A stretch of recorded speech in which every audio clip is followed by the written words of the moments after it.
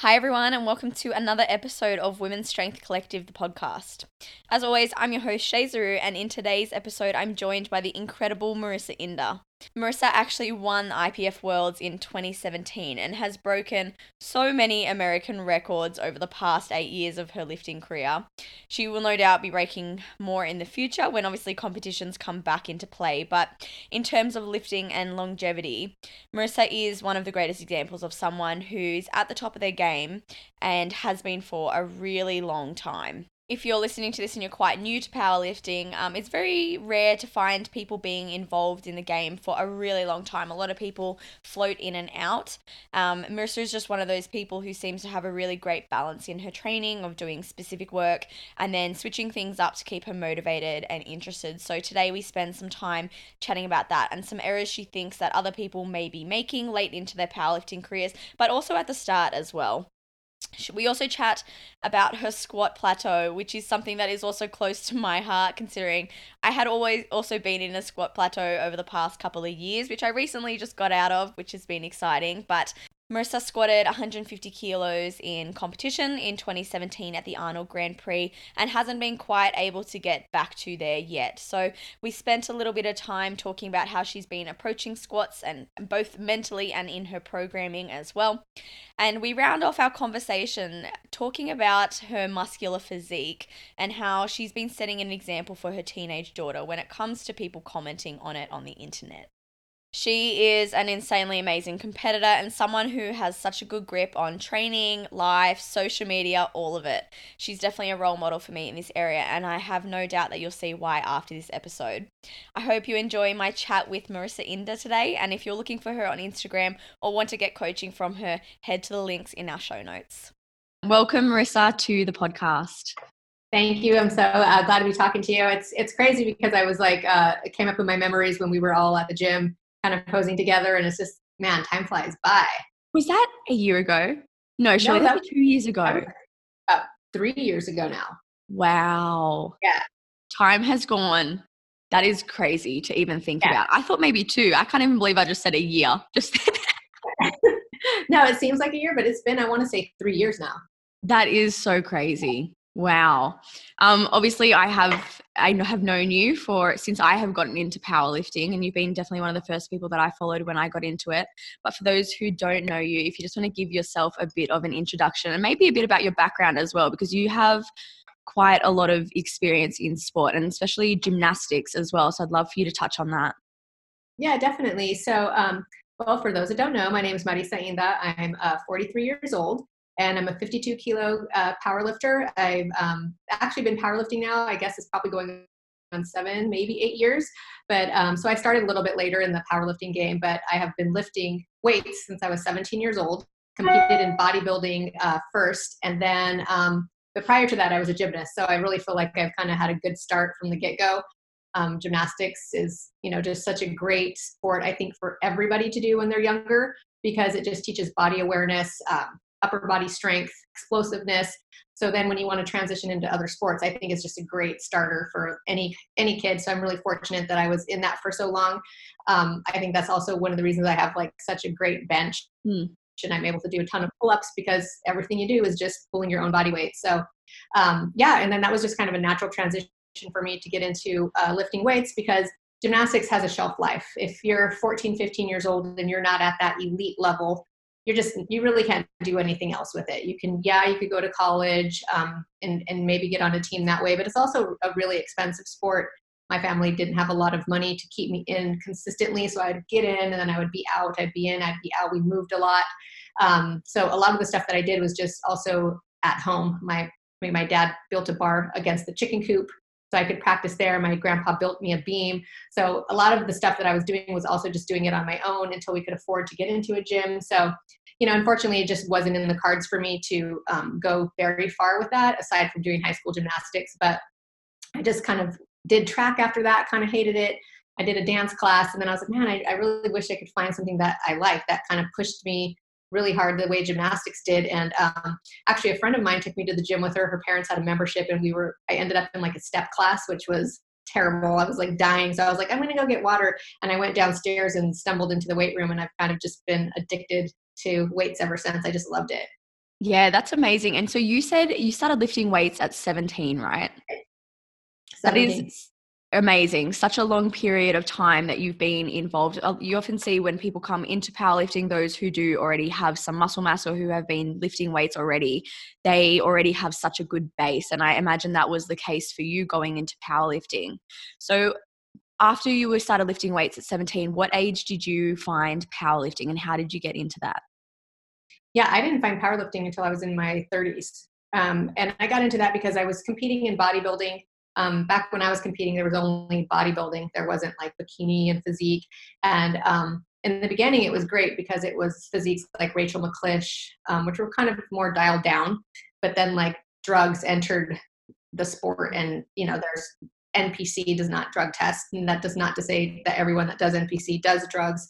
But at that time, to get to a certain level, the women were just getting bigger and bigger and bigger, and that was just definitely not a route I wanted to take. So I just continued lifting, and then I was like, man, I really wish I could find something to be competitive in. And I just stumbled across a flyer actually to enter into a powerlifting meet, and I was like, wow, I've always been really strong. I was really fortunate in the beginning when I started lifting. Guys were really cool. I know like a lot of people think, oh, it's intimidating and to go into a gym, but I was actually like embraced with open arms. They were like really excited to show me stuff and like lift weights. Don't be afraid to lift weights. And so I was very fortunate to be introduced to free weight lifting, squats, bench, deadlift early on. And I was always pretty strong from my gymnastics background. So I'm like, I'm just going to jump in this powerlifting meet and see what it's about. And I just jumped into it, didn't know anything about it, didn't even know I had to pause the bench press. I was still squatting high. I was just doing everything very bodybuilder-like. Yeah. I trained as a bodybuilder leading up to that meet, and actually did pretty well, set some state records, which I know there's like a million records for every kind of division. But I kind of just fell into it and fell in love with it and just been doing it ever since. Yeah. And did you have, what kind of hooked you in that meet? Was it just a lot of fun for you? Or I guess imagine you're good at it as well. And so that you probably saw your potential, but. Yeah, I definitely kind of saw my potential, and also kind of gave my training some direction, because I stopped competing in bodybuilding when I was probably like 21, 22. And so it's like I had such a long period of just training to train, which I love training, which is why I think I've been in it so long, because I actually love the process. I didn't need like a competition to keep me motivated, but I just liked at least having a little bit of direction. It was fun. I did see that I had potential, and I was like, well, if I could actually train appropriately and train right, I could get stronger. And I think that's the addiction, is like, okay, well, if I benched 135 pounds, if I bench 60 kilos today, I bet in a year I could do, 70 and 80. And it's kind of that addiction to always want to do more. Do you remember what your numbers were at that first meet? At that first meet, I know, because I didn't know how to pause the bench. I probably did like a 60 kilo bench. My squat was like 105 kilos maybe, and my deadlift was always pretty good. I think I did 142 and a half, maybe 150 kilo deadlift at that time. Yeah. Which is incredible, because were you weighing in around the same that you do now? Have you always been around 52? I've always been the 52. I was lighter though, so I kind of still had to build up to that 52 class. I was probably 110 pounds, which is maybe 50.5 kilos. Yeah. Yeah. But still not too much of a gap, considering you're still in the 52 kilo class now. Yeah. And even now, I don't get too far above my weight class. I've kind of maxed out my physique, I think, from just all the years of bodybuilding. So I usually like hover around 53 kilos. Yeah. And I know there've been some talk of the weight class changes in the IPF. Yeah. I've seen the ones that would affect, say, like Kristen, but have they decided to change your weight class? Is that up in the air, or? I had heard rumors that they were going to combine the 52s and the 49s, the weight class beneath us. Yeah. But I think that's going to be left alone, and that they're just going to add that weight class between the 63s and the 72s and the 80s. Yeah. Yes, I think it was the 69 kilo class and then the 76 kilo class. But I read somewhere that it's being voted on in January. But it would be awesome to see more weight classes in the IPF based on, I guess, the data that they have and where people have been sitting. And because those weight classes were decided obviously a really long time ago. Yeah, and there's such a big gap between that when you get into Kristen, the 72s and the 63s, and there's such a big gap. So, I mean, I can't really see them doing anything with the 52s. I mean, because it's pretty, you know, you have the 49s, 52, the 57s, and then the 63s. So I think the gap is more in those like heavier weight classes. Yeah, it definitely feels like it's a bit more evenly spaced out in the lower end range. So yeah.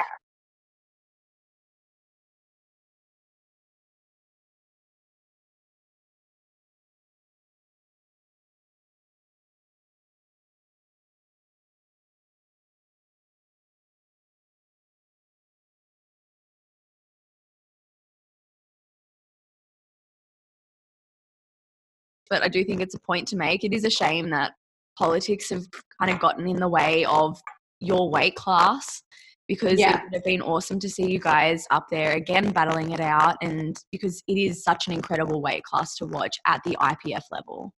Yeah, and it just speaking on that, it definitely sucks too, because Liz and I are like great friends, but when we're backstage, we're great competitors, but we still have this like rapport. And from 2017 Worlds to 2018 Worlds, it was just so different. It wasn't as fun. There wasn't that same camaraderie in the back with kind of like the OGs being back there, where we can still bullshit with one another, but then still go out there and be competitors. And so, yeah, it's definitely been, I think, just different every year since then, with the changes in other countries not being able to go and not having like the same high level competitors out there that push one another, but then also know how to have fun in the back and get on with one another. So it's definitely been a change. It definitely sucks. I would like to see it come back to how it was, but I guess we'll just have to wait and see. I agree. I think it's a little bit up in the air with the new federation at the moment and what will come of that. It has been a couple of years now though, which is crazy again to think about, that these changes happened.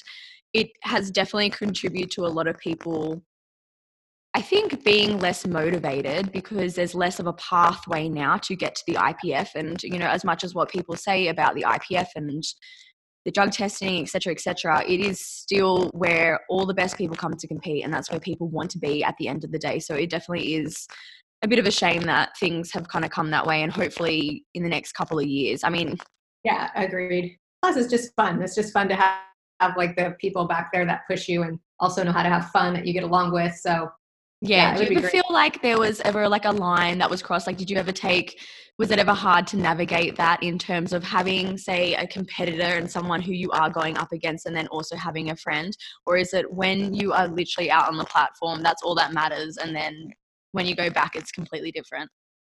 Yeah, I think Liz is kind of like me in that way. When we're back there, we're competitors. We're not mean or hateful to one another, but then we kind of have that understanding when it's over, and we have a good time. I mean, she's been to California. I went with her to get her young and spontaneous ear piercing, and then we just shoot the shit and can have fun. I mean, I think it's easy to separate that, because we just never had like any bad words between one another, and we know, like, I know, like, her being there helps me get better because I know she's a good lifter. And it's like, you want to just be better than that person, so it pushes you to be a better lifter. And I think if you're a competitor and you don't understand that, then you probably shouldn't be a competitor. Has that played at all into your training or like your motivation to be better? Is not having Joy is still there. Yeah. She doesn't really post a whole lot, so I guess you don't really know what she's doing. Yeah. But has that played into? Sorry, say it. What were we saying? Oh, no, I was going to agree. Yeah, it's hard to know because, again, Joy doesn't post a lot, and I don't have that same rapport with her. We say hi and we're friendly, but there's not like this friendship, and I don't know why. It's just we've just never connected on that same level. Whereas I do that with like Liz and even Olga, who's not very talkative because she doesn't speak the language, but there's always kind of this like fist bump type of thing that happens in the back. The Irish lifters, and I don't know if this is kind of Joy likes to, and that could just be how she operates as a competitor. Like, I'm here, I want to separate that, and more power to her if that's how it works for her. But yeah, I mean, I just I don't know. I kind of feel like to me, I don't look at people's videos and kind of compete or get motivated in that way. I just know what they do on the platform, and that kind of pushes you to be better. And of course, with Joy, the same thing, like the way she pushes her deadlift, it's like, okay, I can push mine a little bit more. And so, yeah, even with her, it's definitely there to be better as well. Yeah, that's good. Speaking about your squat just before, you've had some, I don't know how to say it, but like when you go into your meets, you say you're always behind on your squat. And because you've been involved in the game for so long, I think I remember you squatting 150. Where was that, at the Arnold's Grand Prix, was it? Yeah. And was that 2017 as well? 17. Mm-hmm. Yeah. And so since then, you haven't squatted 150 in competition, but you have squatted 147 and a half. Yeah. How have you navigated knowing that you can squat that and you have squatted that and have been kind of narrowly missing it in competitions? Yeah, squat is super frustrating because it has been like this like thorn in my side for so long. Especially with like the IPF, I feel like sometimes I've had squats to depth and I get called, and it's because I have a narrow stance. I tend to fold in, and the way they sit, they're not even on the sides; they're all in the front almost. It's like you have the person here and they're like right here, right next to them.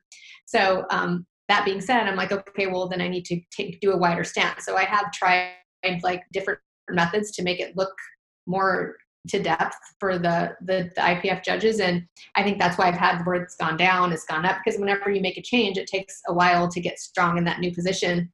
And then I've had to deal with sciatica, and sciatica has definitely affected like my deadlift and even my squat. When you're going down the hole and shit starts to hurt, it's like, okay, there's that little bit of fear that goes in there. So yeah, it's definitely been frustrating, but it's like, okay, well, if as long as I'm trending upward and if I can maintain where I'm at, I know I can do more. I just have to put it all together and, kind of pivot my expectations when things aren't feeling great, but then also realize like, okay, well, to win a meet, it's a total game. So I don't necessarily need to be the best squatter. I just need to be good enough and then put it all together so that you can win the meet. So yeah, and I'm sure there are not many people listening who don't understand how powerlifting meets, how you win a powerlifting meet, but you win by a total, which is your best squat plus your best bench plus your best deadlift. And so the person with the best total wins, unless you're in a Wilks, but even then it's like that comes second to a total anyways. So that is how powerlifting meets work. So it means that if you say aren't the best squatter in the world, but you, like you, Marissa, you have a really good bench and you have an incredible deadlift, you can come from behind, like you were saying, at Worlds and come and take that win. So it's really dependent on the person. Ideally, you would be a well-rounded athlete in that space. But again, you can look at people like Jen Thompson, for example. She has a good squat compared to the others in her weight class. It's not the best squat, but her bench is just so far ahead of her other competitors. Yeah. Yeah. I mean, so definitely all you need is one great big lift, but ideally it's kind of being near or at the top in all three so that you can put it all together. And it may not be as sexy or as like, Instagram worthy. Oh, you just won by a total, but I mean, a win is a win at the end of the day, and you only win the world championship by having the best total. So I just kind of work numbers to go, okay, if this isn't going to be here, what do I need to do on these other two lifts? And at a meet, take each lift at a time instead of looking at the end game. I just have to make each lift that I'm setting myself up for. And then if you don't, then how do we start making up ground if we need to?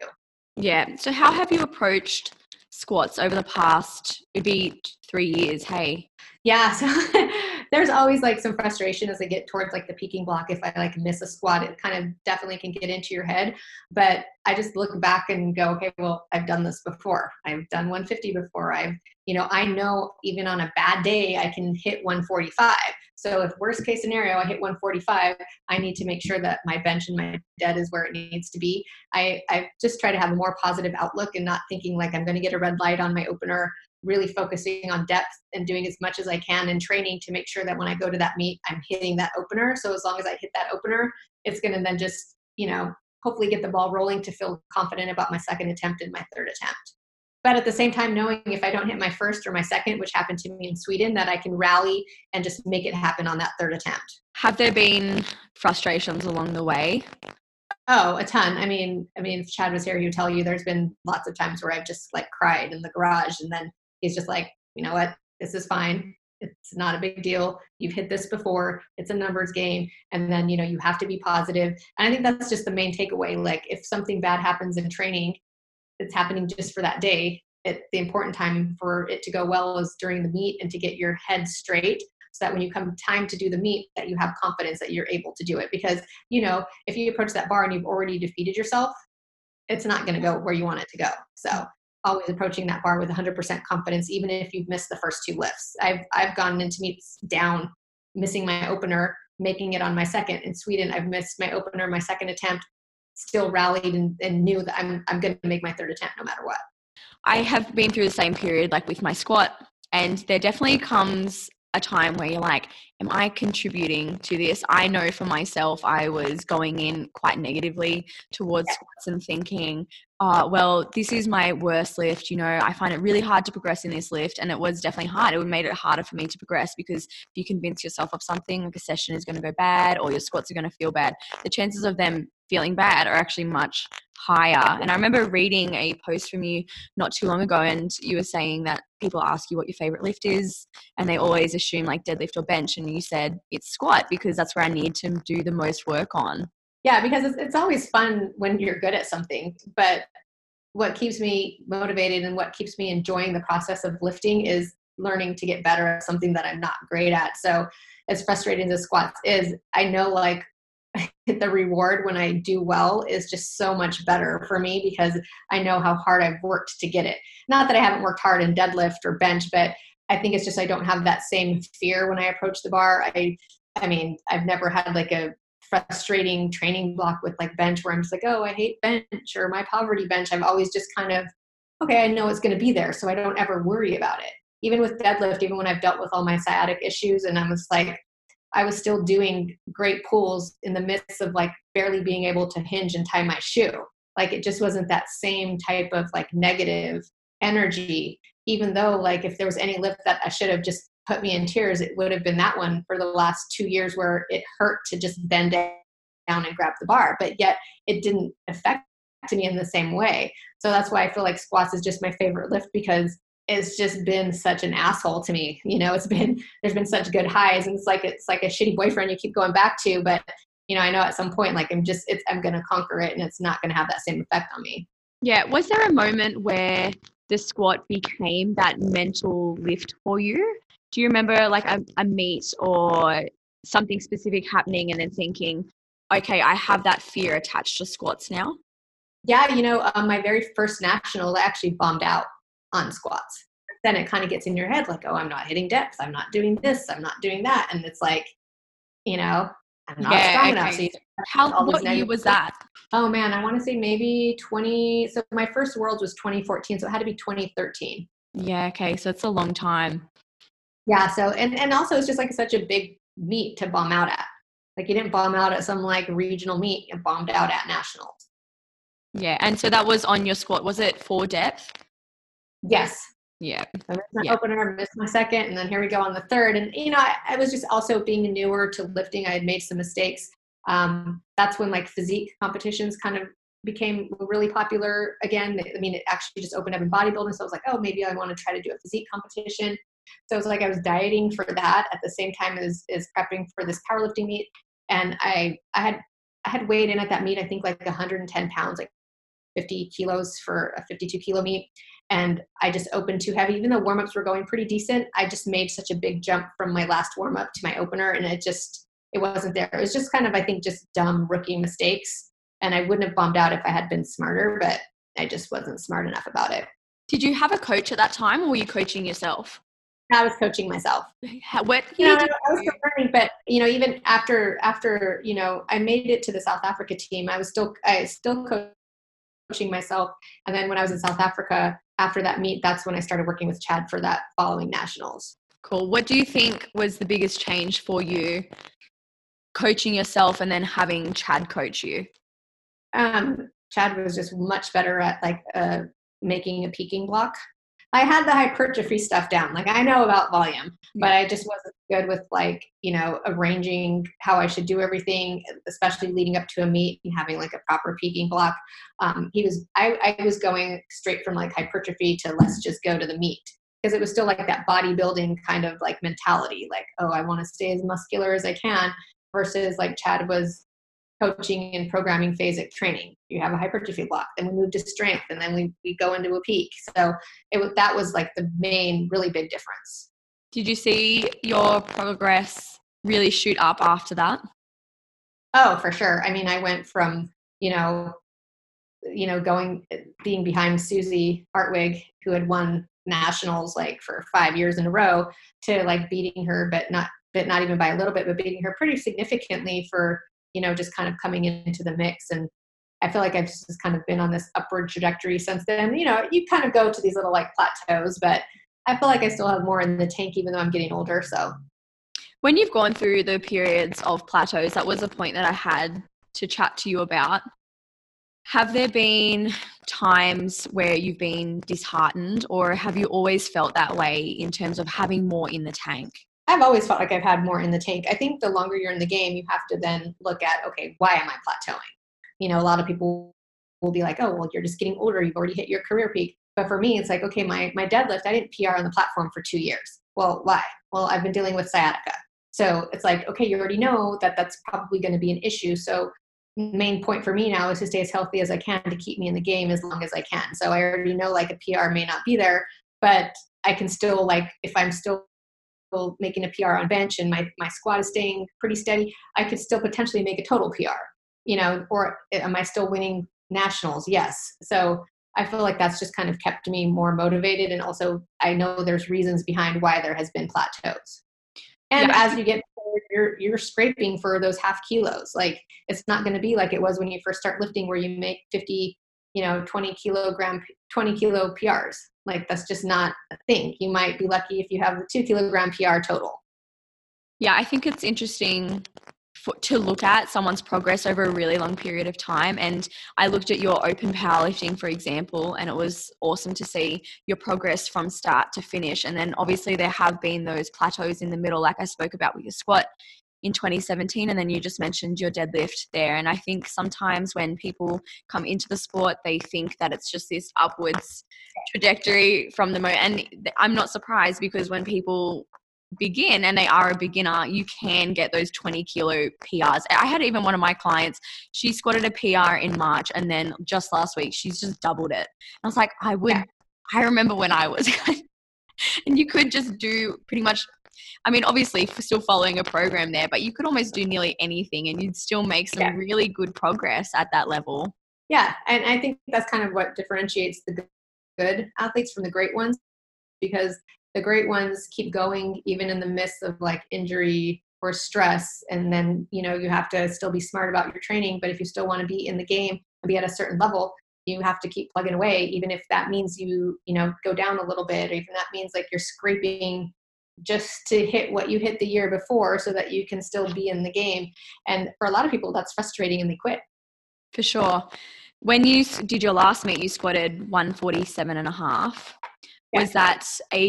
Did you feel like good under the bar? Was that a good sign for you that you were going in the right direction with your squats? Yeah, it felt good. I had no like pain. Bench went really well. Surprisingly, deadlift didn't go as well for whatever reason, but it is what it is. You just like, wait, I just hit 190. I should have been able to hit that again, because it would have been really nice to hit the numbers that I knew I could hit, because then that would have been a PR total. And I think it would have been an unofficial world record total, but it is what it is. And it just keeps you excited for that next meet to hopefully, do what you're capable of doing. Yeah. So was Max coaching you at that competition? Did he coach you into that? Yeah. So we made the switch just to see if Max would have like a different take with the squat programming. And then Chad was there with me in the back handling the numbers and everything else. So, and like my squat was going pretty good. It's just like probably 2 weeks before that meet, just kind of what typically happens to me is on that last heavy deadlift pull, my back sciatic just came back. So I was actually really worried. I'm like, holy shit, like, am I going to be able to squat or deadlift? And, thankfully, like, surprisingly, like I pulled 190 at that meet when I hadn't deadlifted for 2 weeks prior because I hurt myself. So I was actually really pleased with how that meet went, all things considered. With that sciatic pain, so you've been dealing with that for 2 years. Yeah. I spoke to Kristen a little bit about managing injuries and managing your mindset when it comes to injuries. But how has that been for you over 2 years, having to deal with that pain? And like you said, not being able to even bend over and like pick up a shoelace, and then having the confidence to go in and still do a heavy deadlift session. Yeah, I think like for me, it's knowing like, okay, well, that's part of the game. I'm not the only one probably dealing with injury or aches and pains. I mean, I'm going to be 44 years old. I was a gymnast, so it's like all of these things compound throughout your life. But also just being smart and also letting your coach know like, hey, this is hurting, and then making the appropriate changes. So for me, it just went to from pulling from the floor to just a lot of block pulls. Like all we did was block pulls, block pulls, block pulls, and then maybe 3 weeks out from the meet, pull from the floor. So just trying to be smart about how you're training and not pushing it when you don't need to push it. So making sure that you have good injury workarounds, because you want, if you're hurting and you're injured, you want to be smart about what you're doing, right? So if it hurts to squat to depth because of a back injury or sciatic injury, well then where does it not hurt? Okay, it doesn't hurt when I'm squatting, to parallel. Okay, well you can still do some overloading stuff just squatting to parallel. I think a lot of times people get nervous like, okay, well if I don't do this, this way up until the meet, I'm not going to be strong enough for the meet. But if you can't even squat at the meet because you're so hurt and injured from training through it, well, then it doesn't really matter. But if you play it smart and just do what you can do, knowing that, okay, maybe I'm not going to be able to deadlift a world record, but if I can do just enough to win, then that's good enough. So I think in a lot of times when people are injured and they are even still doing workarounds, I think it's the fear of when people go into that meet having, say, not done a heavy squat for a couple of weeks and then having to get under the bar for maybe a PR, maybe something very, very close to, and having to squat it like normally. I think that's the tough part, is going in and thinking I have to move normally, having no idea how this feels, and then that hesitation creeps in, which kind of increases the risk of injury even more so because you're not even squatting like normal. Have there been any moments like that for you where you have really hesitated with a squat or a deadlift? Well, for me, like deadlift is always like a scary thing. When your back hurts, like pulling conventional is not the funnest thing to do. So it was just kind of a different mindset. So every time I would pull from the floor when it was getting time for a competition, and it was like, okay, I'm fine. And just kept telling myself, I'm fine, I'm fine, I'm fine. And kind of changing the mindset from like, rah, I can do this, to everything is okay, everything is okay. So then when I hit those heavy deadlifts, like, okay, nothing broke, nothing's hurting, I'm fine. So it's kind of that change of mindset where, okay, it's not hurting. So you do have to separate. A lot of that fear sometimes is just in your head versus does it really hurt? And like really being honest with yourself after each pull. Does it really hurt, or was I just scared it was going to hurt? Oh, it actually didn't hurt and I'm fine. So I just kept telling myself, pulled it, I'm fine. I pulled it, I'm fine. It didn't hurt. And then the times where it started to hurt, call it and then start pulling from blocks. Yeah. And I think that's just something you learn with age too, because it's like, I'm not trying to be hurt. I'm not trying to have to roll out of bed and crawl across the floor. I have to still, have my life and hang out with my kids and other things that I want to do. So, and I also want to have longevity in the sport. I don't need to flex for the gram and put up, PR deadlifts every week.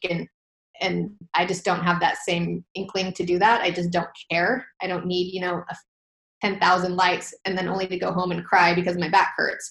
So I've just really learned, like, I'm just lifting because I like it and I want to have longevity. I'm not trying to flex for the gram or for anybody out there who's just, scrolling through to double tap on a video. Yeah, longevity is huge. And I think one thing I've noticed with you is after you finish a meet, you go into a really different off-season program. So where you are pulling sumo, for example, and you are adding in these other things that you may not have been doing. Do you think that has helped in terms of keeping you in the sport longer and keeping you healthy? Oh, a ton. Because I notice too, a lot of times I see people, as soon as they're done with the meet, they're still lifting like 90% of their max. And I'm like, man, I don't know how you do it. Physically, but not only physically, but mentally. Like, I don't know about you, but like the peaking block to me is the worst. I hate it. I hate thinking about, oh God, I'm going to have to put this heavy weight on my back. I'm going to have to pull almost 4 times body weight. It's like exhausting to think about. Yeah. Like, it's just, to me, I love the end of a meet where I can actually do some fun stuff. So, we have that general block where sometimes it's not even doing any type of squatting or deadlifting. There was like a period after when my back was hurting where I just didn't do any of that. I did leg press and squat lunges. And I think most people avoid that because they have this fear, well, if I get back to squatting, I'm going to be weak. It's like, well, if I'm weak after 4 weeks of not squatting, then this is just dumb. Like, yeah, it might feel like shit the first time you get back under it, but it comes back rather quickly. But also it's nice when you give your body that break, you're actually excited to go back into the gym and get under that squat bar versus dreading it. And I think that's why a lot of people dread it. They don't take a break, and they're squatting super heavy, and they're doing it 3-4 times a week, and their training sessions take 4 hours. Like mine take 90 minutes max. Like I've just never understood people that are spending 4 hours in the gym. It's insane to me. Yeah, I agree. I don't know if I could ever spend. Yeah, I mean, I think as well as the more I train, and I think the more I have in terms of like life responsibility, the last thing I would ever want to do is spend 4 hours in the gym. But I'm similar to you in the sense of I don't like a peaking block, because I know how much mental energy it's going to take for me to be in the gym. A lot of things have to be put on the shelf just a little bit more than usual. And that's just me being honest with myself there.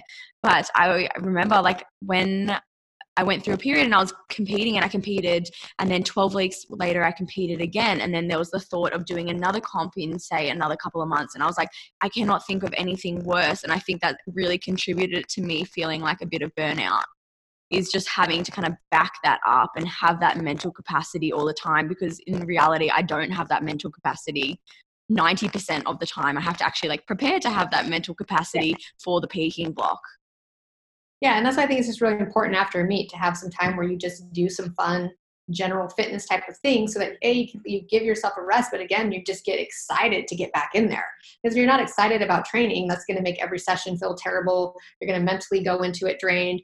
You're not going to have that same type of confidence. You're just going to start hating it. And I guess for me, I just love the process so much. So I just never want to get to that point where I actually just hate doing it. Then it's just time to quit. Yeah. It sounds like it was kind of an easy thing, or maybe not. It sounds like it may have been an easier thing for you to be able to kind of pivot after the meet and to add some of those movements back in. But I do understand how when other people might be in that situation, that might be really worried to let squatting and deadlifting go for a time period. Yeah. But when you look at the whole picture and you think about being in a sport for a really long time, those 3 weeks aren't going to be the make it or break it. But I do think there are a lot of things that play into that. And like you said just then on Instagram, like people often do a lot of the heavy lifting or like re-record something for Instagram. I don't think I have never gotten that vibe from you that Instagram is an important thing, because you do seem quite well-rounded in the sense of you share so many aspects of your life. It's not just lifting. Yeah. I always tell people, like, when I take on new clients and they're just like, well, I want to do this and I'm going to quit my job and I'm going to do this. I'm just like, yeah, don't do that. Like, powerlifting is fun, but none of us get paid to do it. It's really important to find other aspects of lifting that you really love doing, because if you get injured and you're not able to do it, you don't want your whole life to come crumbling down. For me, it's just always been really important.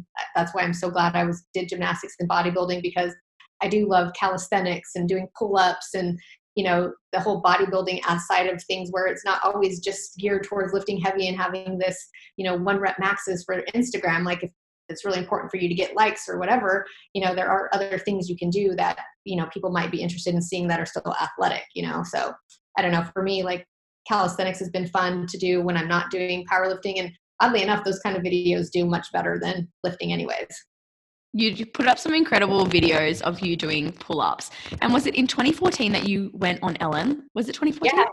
Yeah, I just posted a video after deadlifting doing pull-ups, and then it just went viral and it got picked up from there. And it's just, like I said, it's really funny because I think I had a video where I was like chopping wood with an axe like 2 years ago. And like that video was like 80,000 views. And I'm just like, this is so weird that things like this get more attention than lifting. And that's why I always tell people it's really important to like just take your lifting as something that you like doing that's for fun, and not always trying to make a video for Instagram, because I don't think people actually really care as much as you think that they do. And so if you're putting your body through all of this for something that doesn't even matter, because if it doesn't happen on the platform, not that it doesn't matter, but it's not a legit lift. So it's like, who cares why do you need to max out like every month if it doesn't set a record or it's not in the record books? Because people's attention span is whatever they scrolled past the last 15 minutes.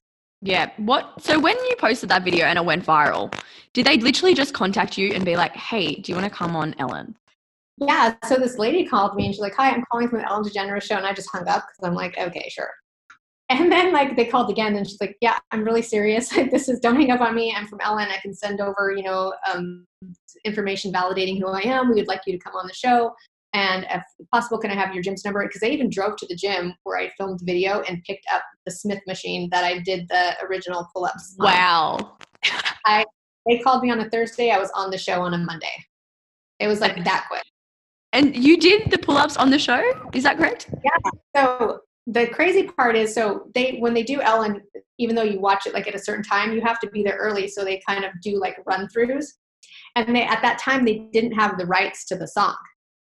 So they're like, well, we don't have the rights to the song, but these are the songs we have the rights to. So I had practiced 3 different pull-up routines, which is kind of exhausting if you think about it, to like 3 different songs. And then like 5 minutes before I went out, they're like, we got the rights to the original song. So mind you, the whole time I'm in the green room, I'm going through 3 different routines in my head to 3 different songs. And then they finally got the rights to the original one, which is like, okay, this is great.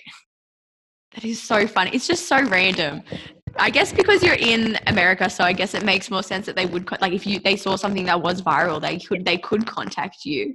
But it's just crazy to think, like, like people see things on like the Ellen show and they're like, holy shit. And then when you're just like, I just was on the Ellen show, like. Yeah, it was really random. It was so weird. And it kind of sucks too, because like the timing was weird, because like I didn't have like a website up or anything. It's like, man, can I leverage this in a different way? But it was still fun and it was a good experience. It is sometimes kind of annoying, because even now when I go like that was so long ago, and it's funny because like even at meets before, they'll even say, oh, 5-time national champion, 2017 world champion. Oh, Marissa was on the Ellen show. It's like, okay, is that I'm doing a powerlifting meet. Do we really need to bring that up? Oh my God, that is so random. It is. They always say it. So it's like, I feel like everyone else has these like lifting accolades, and mine is like, oh, she was on the Ellen show. And I'm like, well, I'm a pretty okay lifter too. Yeah. I can just imagine you when I just brought it up just then. I'm like, the Ellen show, and you're like, for fuck's sake. No, it's actually kind of funny.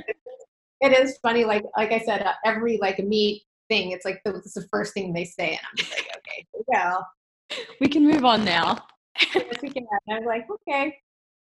What are the plans? Like, I know things are up in the air at the moment, but are you still training? Are you still thinking there'll be a meet at the end of this year, or are you thinking more long term and just training at the moment? Our nationals got canceled. So, I mean, there's no like powerlifting meets that I'm aware of. I mean, I know you can do like a local or a regional one, but it's like, what's the point of doing that? Just, I might as well just train and get strong, work on, areas where I feel like I have weaknesses. I'm doing like kind of a fun online Eddie Hall meet where it's like you deadlift and clean and jerk, and cool. It goes pound for pound, women winner gets $10,000. So, I might as well try to make a little bit of money. And I don't know, we'll see what happens. I know that IPF said that they were going to do the Arnold in December in Barcelona. Oh, wow. They'll be sending invites out for that. I mean, I don't know how they're deciding who gets invites for that or not. But I mean, I guess if that was something I got invited to, I would consider it if they're allowing Americans in. Because I know with our corona viruses, kind of we're like at the top of the list for having the most. I know a lot of countries aren't allowing US to come in. So I guess just at this point, I feel like everything's kind of a toss up right now. So yeah, I've even when people have asked about meets, I mean, we're planning to hold one in September, but if things go into more of like a wave 2 for Australia, then that is very, very likely that won't happen.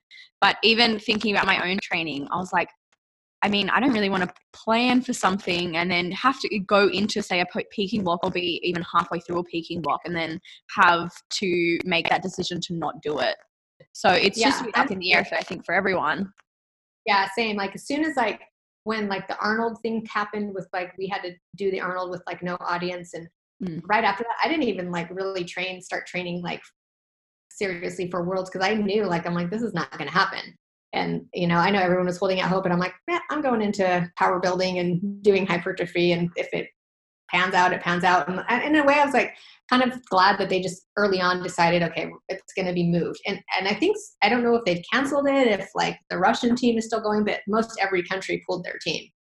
How was the Arnold when there was no spectators there, because when you think of the Arnold, I went there, I think it was in 2015 I went to the Arnold to watch and to just like be there, because it's such a cool experience, especially if you have been from like a bodybuilding background as well. I've never seen anything like that in terms of in a convention. Oh, it's just insane. If anyone has the opportunity to go to the Arnold in the future, do it. It's incredible. So it's like a different world of people. But when you see the photos from the Arnold, especially when you had that meet in 2017, there's this photo of you on the stage and you can just see how many people are in the audience. So how was that experience compared to that one? That was amazing. Honestly, that's been the most fun meet I've ever done. When you're on that Grand Prix stage, you're in the main stage. And so like the audience was just amazing. I mean, Worlds has never had an audience like that. I mean, it was wild just to have everybody cheering for you. And so it was kind of exciting to be invited back to do the Grand Prix in 2019. And then just have everything kind of like, oh, well, sorry, we're not having the Grand Prix. Now you guys are on this stage. We can't even have an audience. And not that the audience is like, that was honestly the only reason I was going to go, was to get back on that road stage, because quite honestly, like I hate the crowds. Like navigating anything in Ohio during like the Arnold is such a nightmare. You can't get into any restaurants. Like even just going through like the where they have the expo, it's like, oh, the expo is crazy. You can't even walk, and that's where they held the meet is inside the expo hall through there. So it was just like, that's just a nightmare to navigate. So that part, going there this year was fun in the sense that, okay, we got to eat at restaurants. There was like no wait time. It was easy to get in parking, get in and out of the venue. On the flip side, competing with like no like real good cheering section, was kind of a letdown, but it is what it is. And I mean, I give USAPL a lot of credit for just kind of rolling with the punches and making sure that the venue where we did compete was really cool. The stage was pretty awesome. It had really cool lighting. And then all the competitors, everyone stayed around for everybody else to kind of cheer each other on. So that was cool. Yeah, I think in that sense, like when you have a crowd, it's not so much about even people watching. It's just the energy that is in the room when people are cheering for you to go out for those lifts. Yeah, I mean, it's like I said, that's why the 2017 Grand Prix was just the most amazing thing ever. The crowd was awesome. What has been your favorite, just before we start wrapping up, what has been your favorite moment or favorite moments over the past few years in powerlifting for you? Favorite moment by far is the 2017 Grand Prix, because I went 9 for 9. The first time I've ever done that. I broke, at the time, the all-time world record total. And it was just a great meet. I mean, you can't beat the feeling of like hitting PRs across the board and not getting one red light. Beyond that, probably winning my first nationals meet, just because it was such like a weird kind of like struggle in the beginning and understanding the kind of like navigating through the politics of the USAPL. And so that was really like a great thing. And then just recently hitting that 190 kilo deadlift at nationals, when you go for 2 years not hitting a PR, it's just so satisfying to like have a breakthrough again and start feeling like your old self. So, I mean, those are like definitely some good moments. And of course, like winning Worlds was good, but winning Worlds wasn't as fun as like the Grand Prix, because the Grand Prix was like this. And then, I won Worlds, but I didn't do as well as I did like 3 months prior. So, of course, winning Worlds was great, but I would have to say by far 2017 was awesome. Plus, like the pictures of Chad in the background are just priceless. Even seeing him in the background of some of Christian's photos. Yeah. Like these are just so great. Yeah, it's fun to have him back there. When I spoke to Kristen, she was saying that when she was dealing like with her pain and she was trying to train, and there was moments where she was also in tears, and Chad was just like, I don't know what to do right now, kind of thing, and like just giving her a pat on the shoulder. Yeah. Well, I mean, we have definitely made him mad, because, she would, the time we'd be all training in the garage together and we'd both be like upset, and then Chad would just leave. And we called it his rage shower. I'm going to go take a shower. And we're like, oh, he's going to go take a rage shower because he's like mad at us. It's so funny. It's like a code word for being like, oh my God, you guys are annoying me so much. I'm going to take a shower. Basically. Yeah, I'm sure we've definitely both put him through like the super frustrating moments with us where it's just like, even as a coach, I'm sure at some point, like, yeah, you can't keep telling someone like you're going to be fine. Yeah. Because it's like, when you're in that moment, that heated moment of being frustrated and upset, it's like, it's like a kid when you're dealing with your kid and you're telling them that they're pretty when they think they're ugly. And it's like, well, at that moment, there's probably nothing you can say. Maybe just walk away. Yeah, it definitely happens. Like I have had times where I've been training with my partner and I've been through like a really frustrating training session. And I just remember one time I was just in tears and he's so, it's just powerlifting, like get over it kind of thing. It's fine. Like it's just for fun. Yeah. Why are you doing it if it's not fun kind of thing? That's when I was going through like a bit of like my burnout stage. Yeah. There was literally nothing he would have been able to say. I was just still in tears. So I can definitely see how that frustration. Yeah, it's like sometimes it's like, okay, just leave it alone and then come back to it later. And, kind of realize quickly like, okay, I'm being dramatic. Let me stop. Yeah. Has it ever been hard for you having Chad as your partner? Has it ever been hard for you guys to draw the line with coaching? We actually do really well together. I think like there's definitely been moments like when I'm frustrated and he's like, trying to like bring me out of it, and then I'm like super negative, so I just like I almost keep doing it to like so he can be as mad as I am at the moment. But I think like we've kind of learned, because we've worked really well together. I think we've kind of learned where he's just like, okay, we need to talk about it, we need to figure this out, like, or he'll like quickly say like, okay, well, I'm sorry, like if you feel like I'm doing this, how can I help be better? So I think we've gotten really good at like being able to communicate.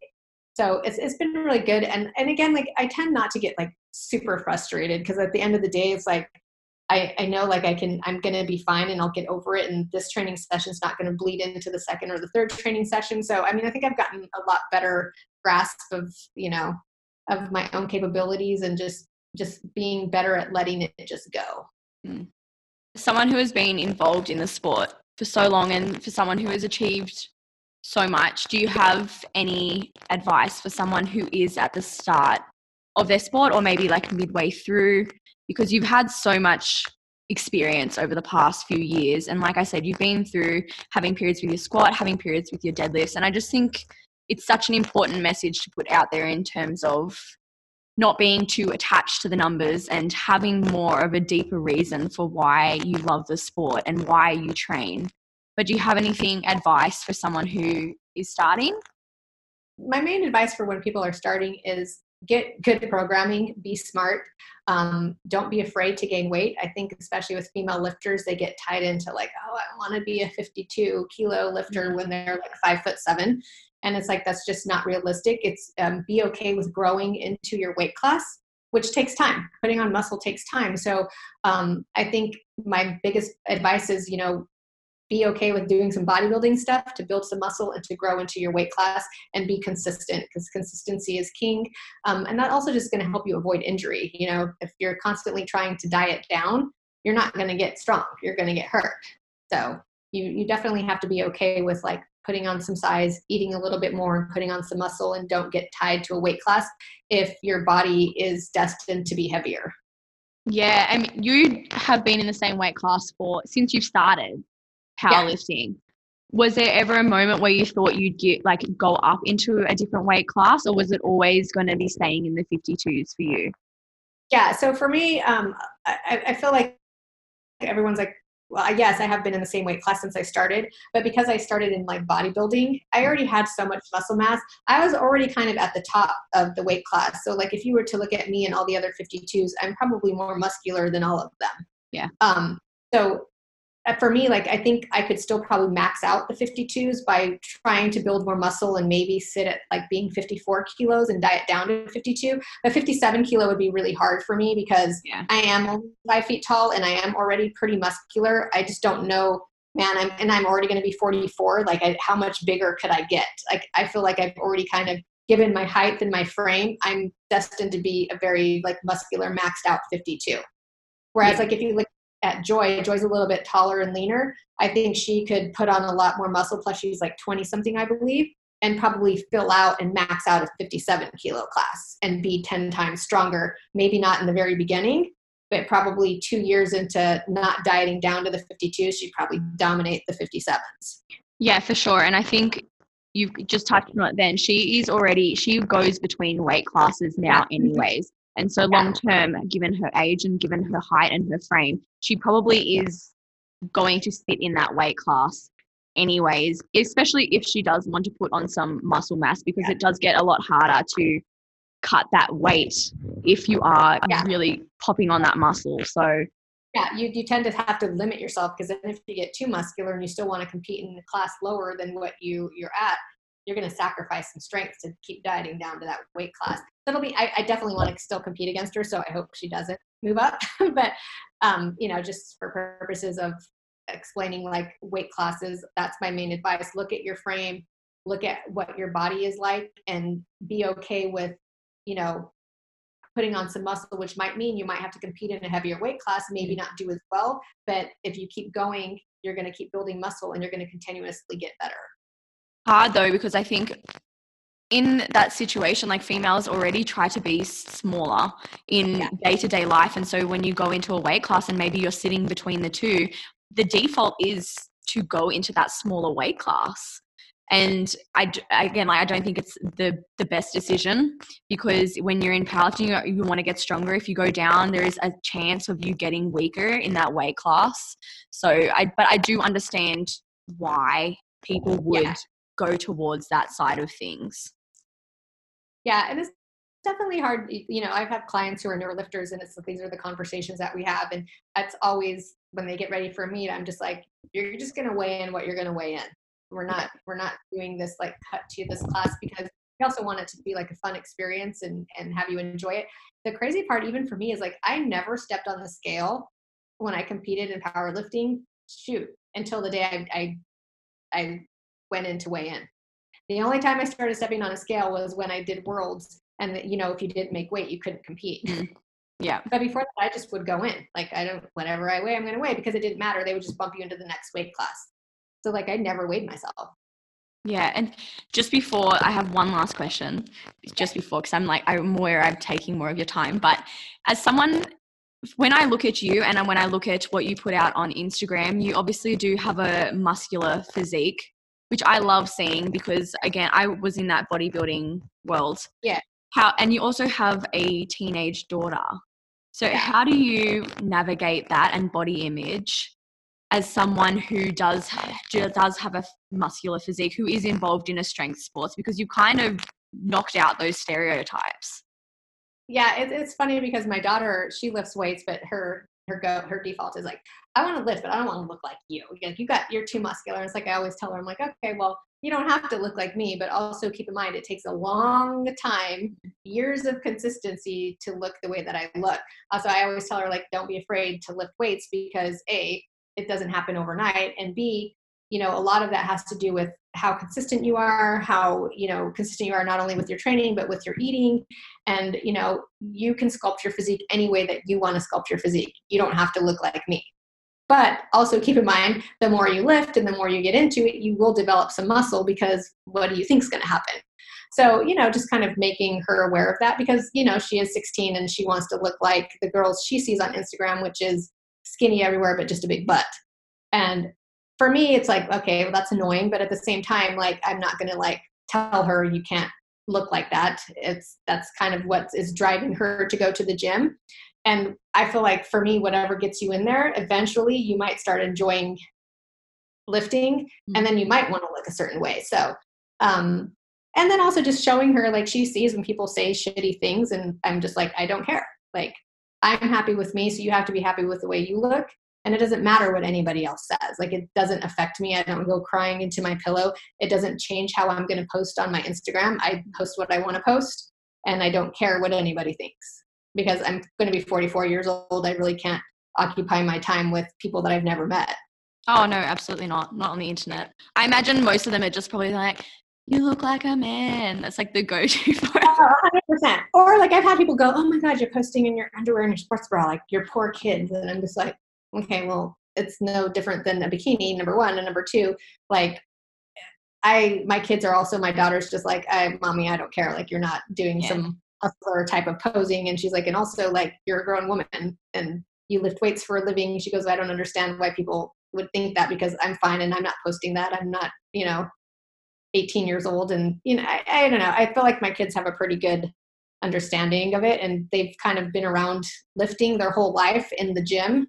So they see, like, I mean, my daughter works at the gym now, and she's like seen the guys pull their pants down in the back room and doing like posing. They're posing. Yeah. Yeah. Like, I don't think it's like a thing. Also, like, culturally speaking, like, I grew up like with my mom who was like always wandering around naked. So for me, it's like, it's just a physique. Like, why is this such a weird thing for people when they get like so, oh my God, you're in a sports bra? Like, I'm just like, it's just a physique. It's a weird thing for me to people to get so upset about. Yeah. Yeah. Well, thank you so much for joining me, and thank you for your time. I really appreciate it. Like I said, you've done some really incredible things since you started in powerlifting, and I've just loved to see how you've been approaching, especially like the past few years, because I felt like I have also been in like a bit of like a squat plateau. And so it's been nice for you to be like obviously so open about it, and because it is so rare to see people say, yeah, like I am struggling with this, but then also offer that positive advice that you've been popping onto your post too. So I really appreciate that. No, thank you, girl. I appreciate it. We're gonna overcome this plateau. I know it. And that concludes today's episode with Marissa Inder. I hope you enjoyed my chat with her. She is an incredible person, incredible competitor, and yeah, I really appreciate her giving me her time for this podcast. If you want to find her, again, head to the show notes. If you want to find us, head to Women's Strength Collective 2020 on Instagram. And if you want to find me, your host, you can find me at Beyonce on Instagram. I will see you guys next week, and I hope everyone is keeping safe and well. I know if you're in Australia that we are potentially going to have a second wave, and I know how incredibly stressful it can be and how incredibly stressful this year has been as well. So a reminder to reach out to your friends and family if you need someone to chat to. But I will see you guys next time. I hope you've enjoyed joining me every week, and hopefully taking your mind off a few things. So I'll see you guys all next week.